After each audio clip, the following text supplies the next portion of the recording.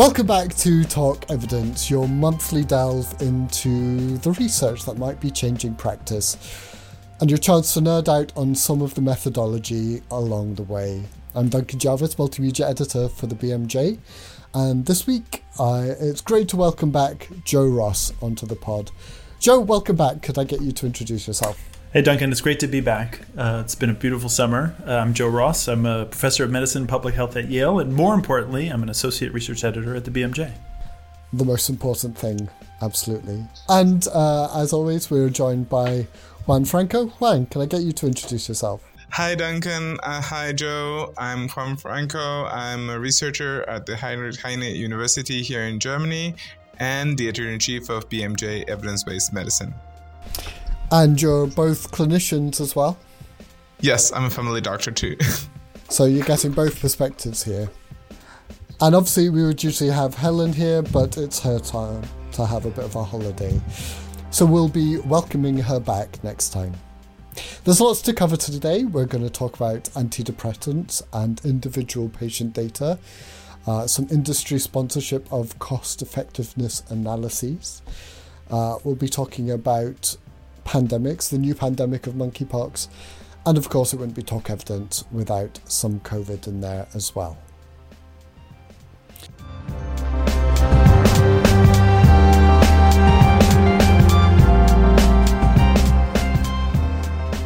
So first up, earlier this month we published the research paper Response to Acute Monotherapy for Major Depressive Disorder in Randomized Placebo-Controlled Trials submitted to the US Food and Drug Administration. And the important bit in this is it's an individual patient data analysis.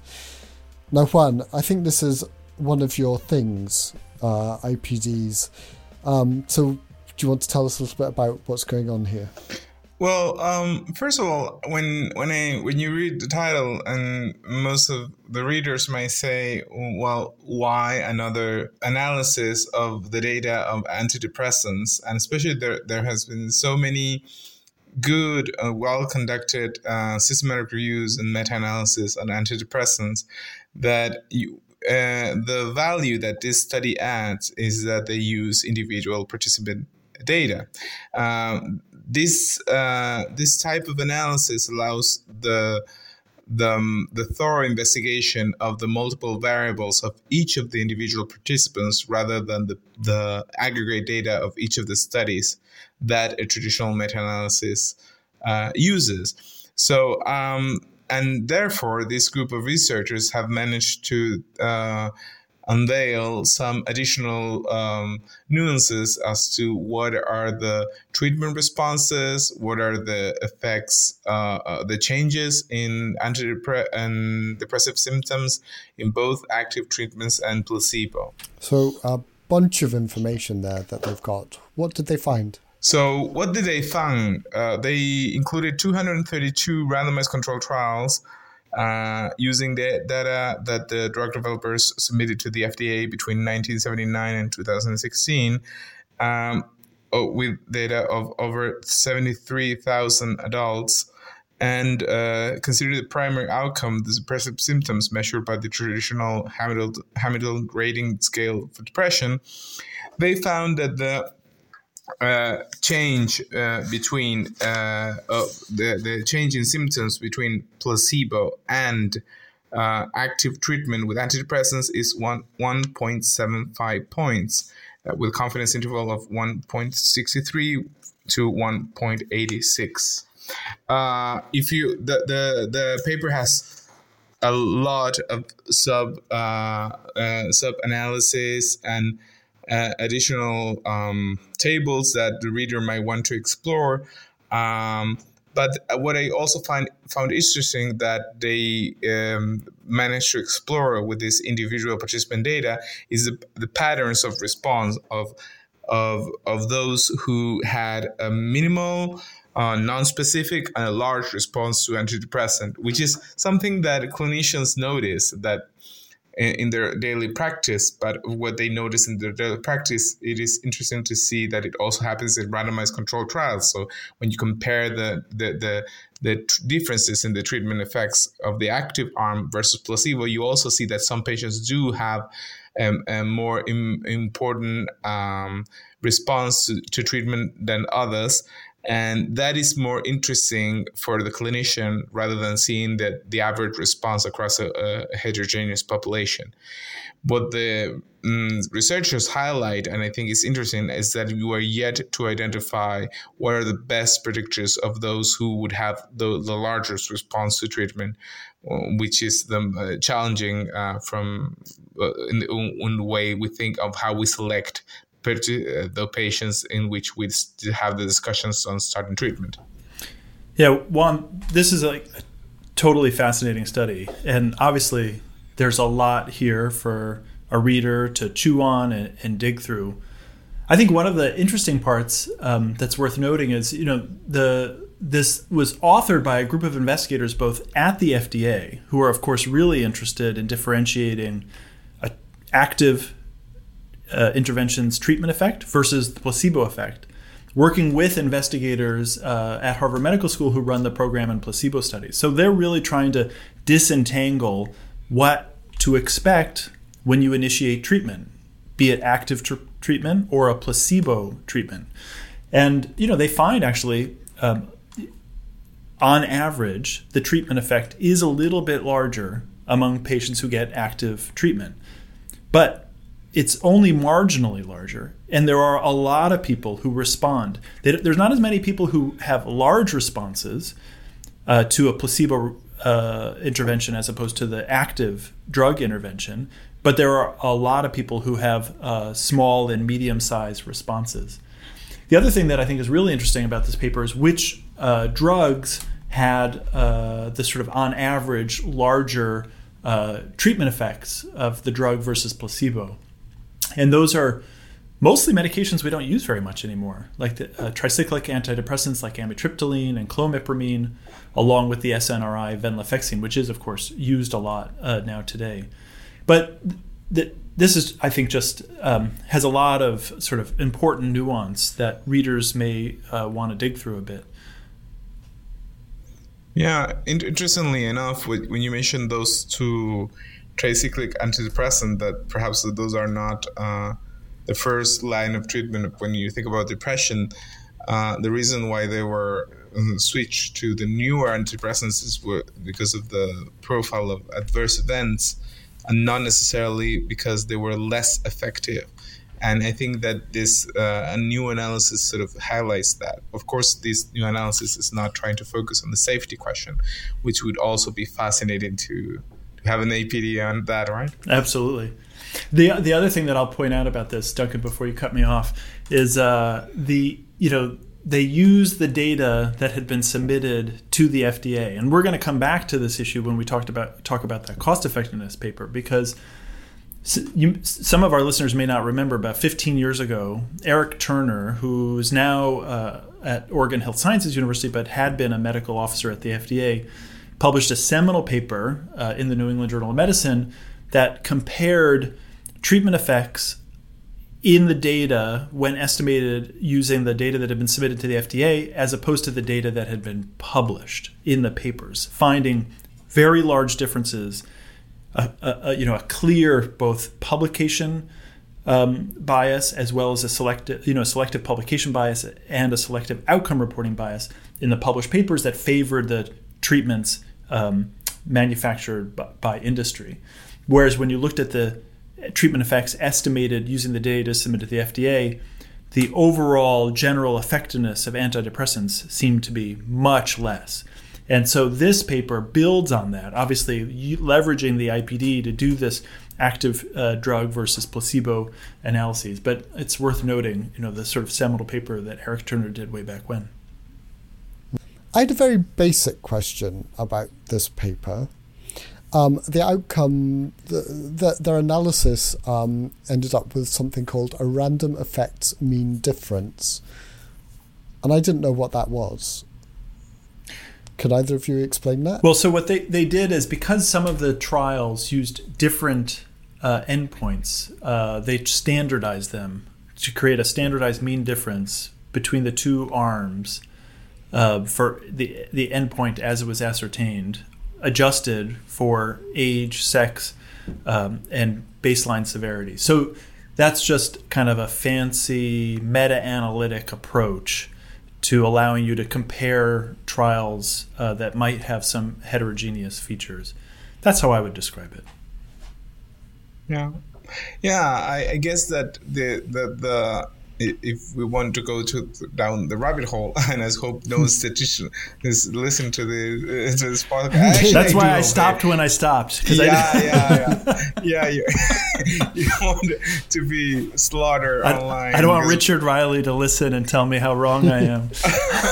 I'm going to send this to him, get him to peer review it before. But I think that a safer explanation that I've heard, without getting into the nitty-gritty part of it. This is Juan telling me that I am wrong, actually. No.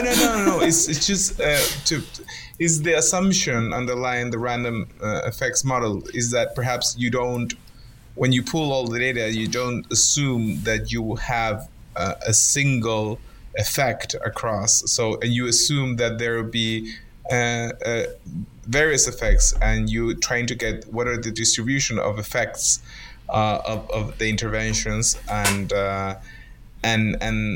you acknowledge that in your uncertainty. So that would be my non-statistician explanation of that.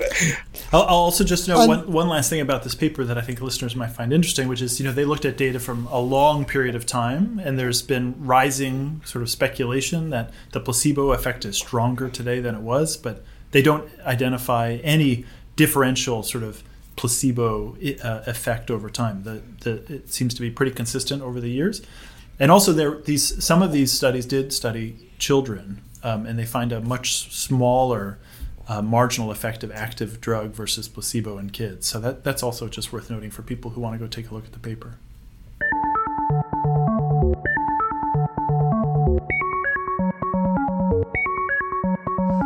So Joe, you trailed this already, but you've wanted to talk about a paper that we published last month, actually, whilst you're away, looking at industry sponsorship of cost effectiveness analyses. This is a very talk evidence topic. So did the outcome not surprise us? Yeah, well, it's not going to surprise many. Just to start a little bit back at the basics, right? So sponsorship bias is the idea that the published literature is going to favor industry's products in papers funded by industry, as opposed to when it's studied independently. So you're more likely to see that the published literature favors a general product or a point of view. And in this case, they were looking at the results of cost-effectiveness analyses. We've seen this, of course, and I mentioned it, like in the Eric Turner paper, for trials of antidepressants are more likely to show beneficial results for the antidepressant when it's funded by industry. In this case, what they looked at was all of the cost-effectiveness analyses that have been identified by the Tufts University, based in Boston, their cost effectiveness analysis registry, which is a really comprehensive registry of all the cost effective analyses that have ever been reported. And they look to see whether those that have been sponsored by industry are more likely to essentially determine or estimate that the interventions studied are cost saving or cost effective. So that's what of course, they looked at, and they used what we typically think about in cost effectiveness is something called the ICER, the incremental cost effectiveness ratio. And we say, based on our quality of life metric, we're going to use a threshold of $50,000 or $100,000 per quality of life saved or benefited, depending on what the outcome is for use. And so they looked at all these studies. They find there's obviously a lot of them. I think there was more than 10,000 analyses like this included in the registry. They end up focusing on 8,000 that had all the information that they needed, about 30% of which were sponsored by industry. And when you look over time, when you look at the whole sample, what you find is that the likelihood that the intervention is found to be cost saving. So it costs less than the intervention it's being compared to, was over 25% among the industry-sponsored analyses and less than 20% among the among the non-industry supported analyses. And then when you focus on those that report an incremental cost effectiveness ratio, the ICER, of 0 to 50,000, those were more likely, twice as likely, in fact, to be sponsored by industry as opposed to non-industry sponsored. And the non-industry sponsored analyses were less likely to find the interventions to be cost effective using these common thresholds. So this is just a good reminder of the sort of bias that still pervades in the medical literature. And these cost effectiveness analyses have they're relied upon by health technology assessment agencies and governments in deciding kind of what to cover, what to pay for, how to allocate their healthcare dollars. And it's really important that we have the sort of best data at hand that's not biased when making these decisions. So obviously, publication bias was what led to clinical trial registration and the fact that now FDA or other regulators won't consider your paper if it wasn't prospectively registered. Is there a similar move? Is something already in place there for cost effectiveness trials? It's a great suggestion, actually. It's not yet on the move in that way, but it probably should be, where we think about how to require analyses like this, observational studies, to pre-specify their endpoints of interest, the data they're going to use, how they're going to approach the question, how they're going to define the endpoint. All of those issues would be best, we would be better served as a kind of research enterprise if they were clearly located, in a single source, pre-specified, so that anyone can read it prior to the work even being started. In this case, they're relying on those analyses that are reported, right? And the Tufts finds them, and then they're looking to see kind of what happens. And so there is this publication bias at play. For all we know, when industry identified negative or unfavorable ICERs, the incremental cost effectiveness ratios, they just didn't publish them. And so having some type of pre-specification registration matters.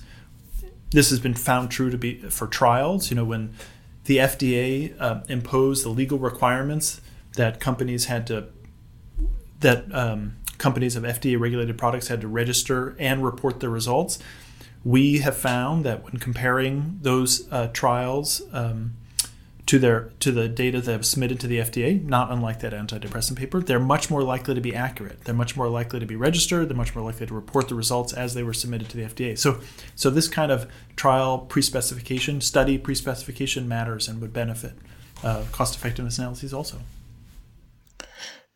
Yeah, and if you think about the problems and the solutions, I'm perhaps more skeptical that pre-registration will solve this. I would like to highlight one difference. So this study used data from two types of economic evaluations. Those are model based. That means that you create someone in an office, gathers data from multiple sources and creates a model and tries to ascertain whether an intervention is cost effective or not. And those are trial based, or perhaps they're called piggyback. That means you have a primary study in which you collate all the data from studies for the cost, and then you try to figure out whether the intervention is cost effectiveness. As you can imagine, if you have a primary study collects the data from costs, that perhaps, if done rigorously and pre-registration applies to that, and seconding Joe's point, I think those studies might be less susceptible to manipulation and bias. But if you look at the sample they use, nearly 90%, I think, 90% are modeling studies. So these modeling studies are much more susceptible to bias, because what are the sources you're picking up to determine the effectiveness? What are the sources you're using to determine the utilities, the quality of life, adjusted years, and all of the assumptions that you put into a model are most susceptible. So in that case, perhaps I think that there's more of a point that perhaps we shouldn't trust models by the industry. I mean, if you look at the subgroup analysis they did on figure 2, actually most of the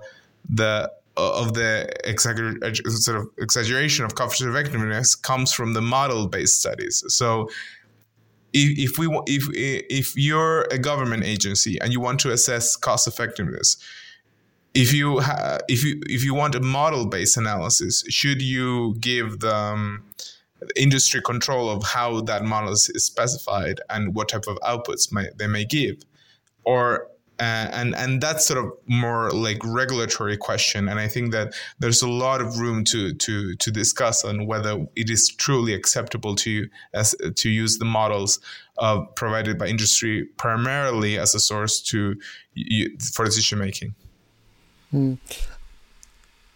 Call me cynical, but cost isn't this sort of, extrinsic measurable factor. It's not that's something that industry comes up with. And if I was industry where something had a clear threshold to reach for cost benefit, I think my product would be priced just below whatever that threshold was. So I'm just wondering, how that works in this. Where do the cost bits of it come in? Duncan, you're so cynical. You should come look at the prices here in the U.S., because I don't think they have anything to do with the cost effectiveness ratio. No, and most cost effectiveness analysis will have a sensitivity analysis by the cost, the effect of cost and price. And there's this whole difference between what is called costs and prices, right? So the two different concepts. But and ideally you would have to have that explicitly laid out in a model. But as you mentioned, if you turn up the dial, or turn down the dial in a model, it might look prettier, and that sort of changes what decisions you end up making. More evidence to be a healthy skeptic.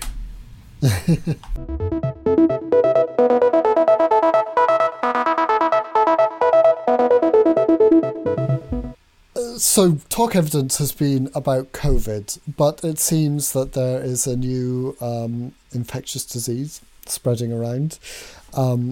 Monkeypox has been in the news a lot, and though endemic in Africa for a long time, it's kind of come into Europe and North America, and suddenly there's all this attention on it. And we published some research looking almost like a series of case studies. And Juan, you were going to tell us a little bit about what that says.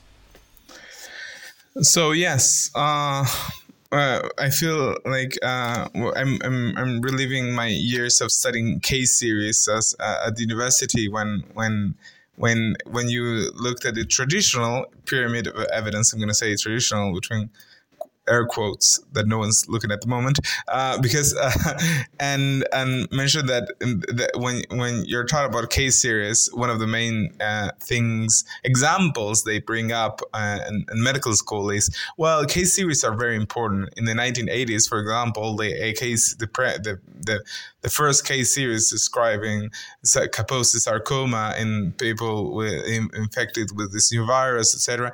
And And when I read this case series, it brought reminiscence in so many levels that we might be able to discuss with some nuance later on. But I think it's a very interesting, a descriptive case series in a clinic in the south of London of 197 patients who were tested positive for monkeypox. These type of studies are so important because whereas monkeypox has been around for a while, this new outbreak that is quite worrying across the globe.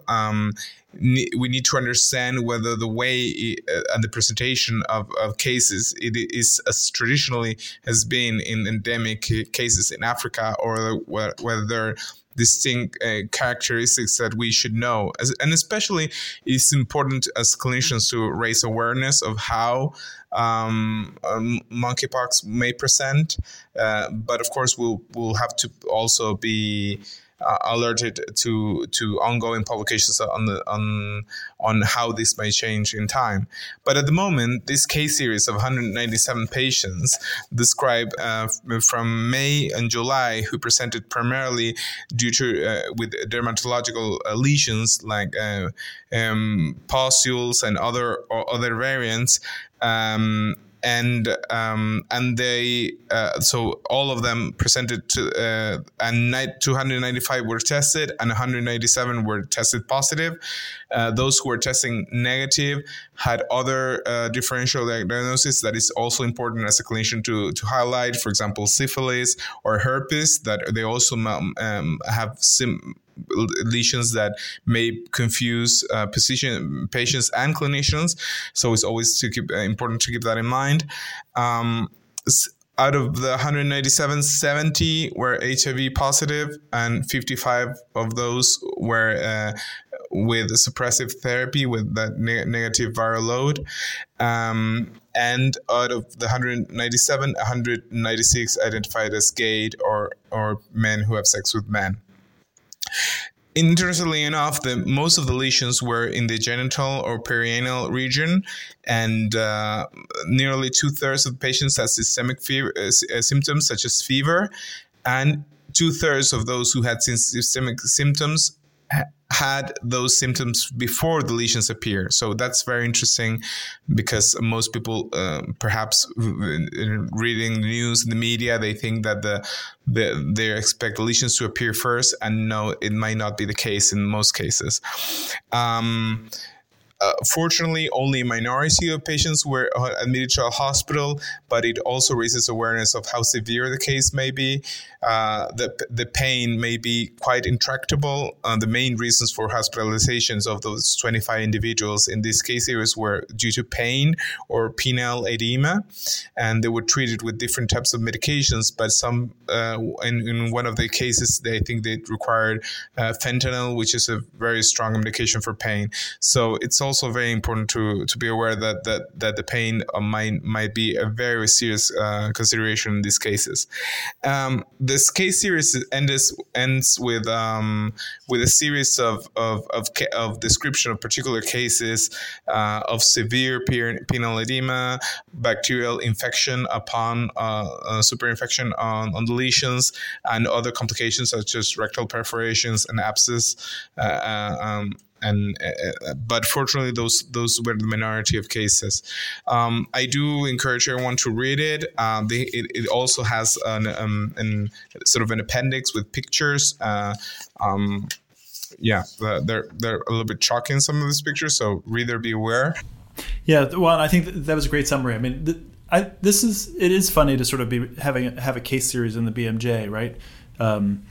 It seems unusual. Usually we rely on much more rigorous evidence when trying to help people better understand kind of what works and what doesn't work, or how to take better care of our patients. In this case, monkeypox it's new, it's spreading rapidly, and there's a lot of questions and uncertainty.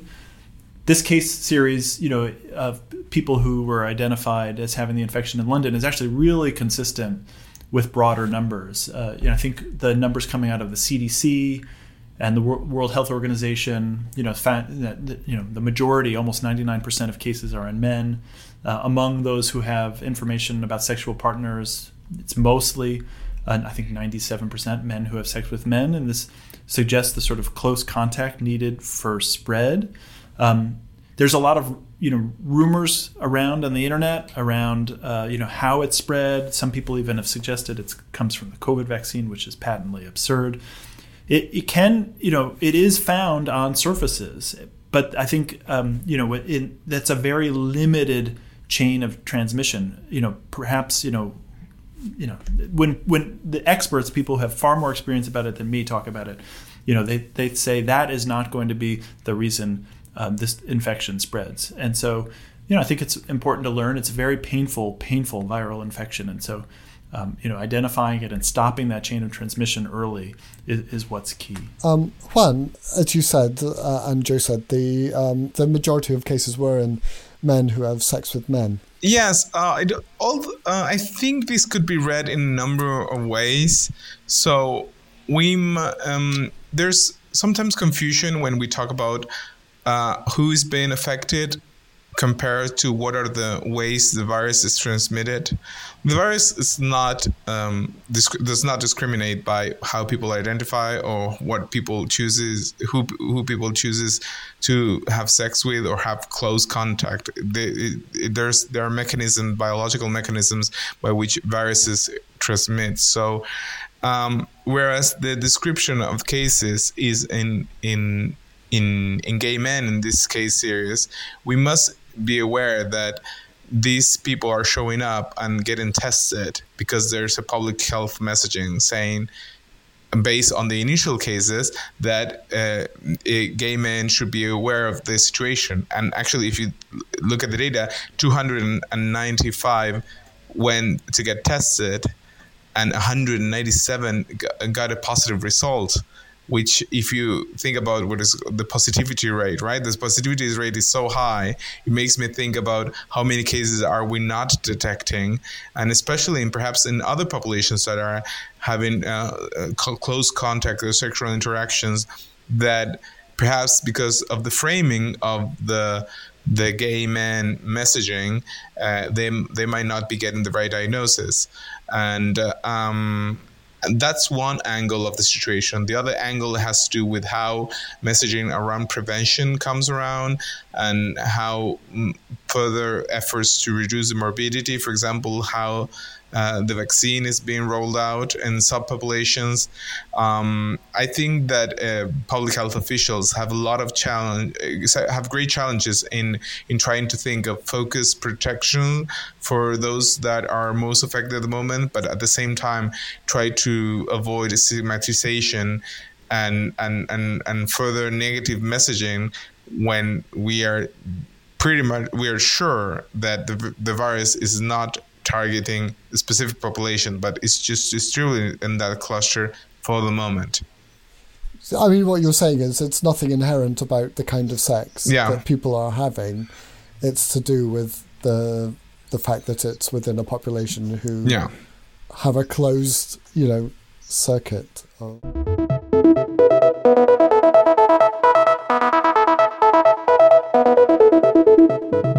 And let's wrap this up with a bit of COVID. In the UK, we've just approved the use of a new bivalent Moderna vaccine, which will have the original strain of COVID mRNA in it, but also a specific mRNA targeting the Omicron BA1 strain. And I think this is interesting, Joe, given one of the papers that you were going to tell us about fourth doses. Well, I think we should do just a quick update, right, for folks on COVID. It's still here. We're still in the pandemic. We're still managing this. I want to start actually with just a quick summary of a paper before we get to that one about the fourth dose. That uses some UK data to better understand the deaths and risk of COVID in the Omicron period versus the Delta period. Because I think all of us anecdotally, and one of the reasons why it feels like many people have kind of just moved on, is that it seems like the disease is now less severe. And so, this great group in the UK that's been doing a lot of leading research, trying to better understand and characterize the risks associated with COVID, took a 1-month period of time when both variants were circulating. December 2021, they identified over 1 million people who tested positive over that time, and for whom the actual information on which variant they were infected with was available. And they found that the risk of COVID-19 death, so they don't have kind of everything else, they're just related to death, was about 2/3 lower after adjustment for all the sort of various confounders.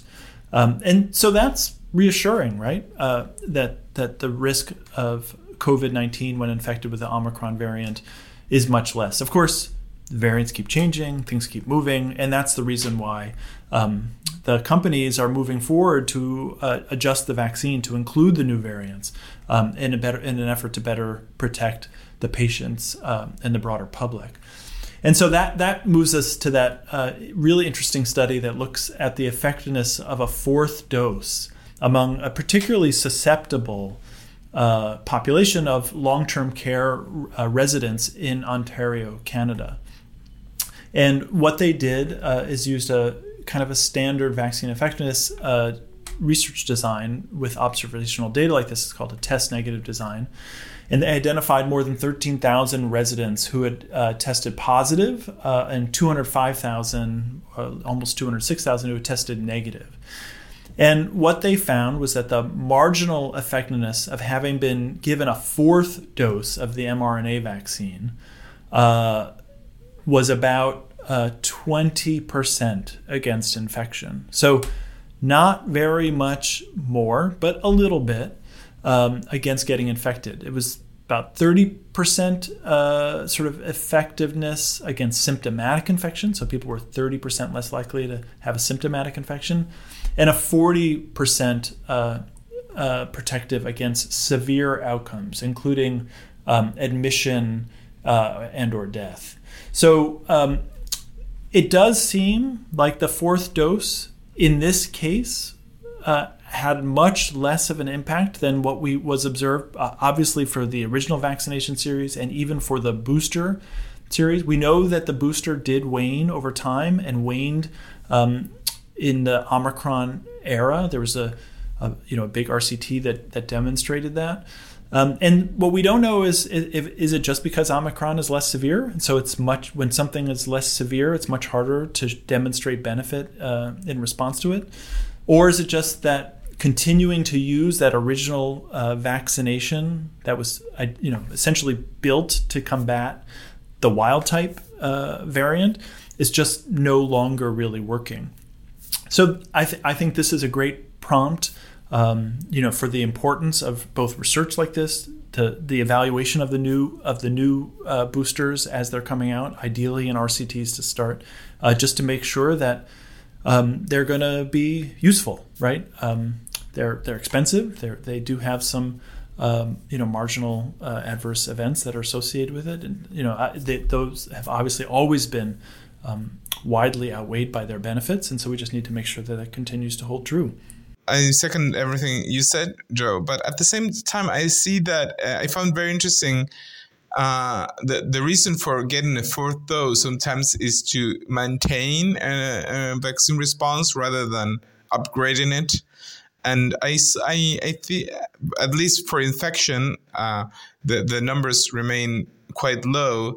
But it was reassuring, this study, that for severe outcomes, the projection remained high. So at least there is an interesting debate so why are we vaccinating? Are we vaccinating to prevent more infection or to maintain a response for severe outcomes?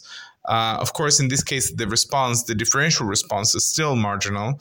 But this sort of sets the floor as to what's going to happen when we introduce the new vaccines. I was just going to ask on it. We know that the 2 strains of COVID have slightly different etiologies. Delta was, got further into your lungs, had a more systemic effect. Omicron is a little bit more upper respiratory. And without knowing what effect that has on our ability to treat someone with COVID, the effect of the steroids and everything else, how can we be sure the vaccine is actually having more of a marginal effect? Could it be a combination of vaccine and treatment and everything else? Yeah, no, I think that is obviously possible. I don't know or remember if this paper reported on the rates of treatment, with like the Paxlovid-like drugs that are given to people who are at higher risk in order to avoid severe outcomes. And of course, that is all part of what makes this all the more complicated, right? Which is, disentangling benefit in the context of sort of a medical practice as it's changing. My gut instinct is that the vaccines are probably, even with their marginal effectiveness, I think that this is probably not mitigated too much by Paxlovid treatment. I think there's a large range of sort of efficacy estimates, and it's really uncertain, or sort of remains uncertain. This is another call for more data to be publicly posted and reported on, because we still don't have any information on that drug and its effectiveness in a vaccinated population. So anyways, it's all, TBD, as we do more research and figure out how best to take care of people.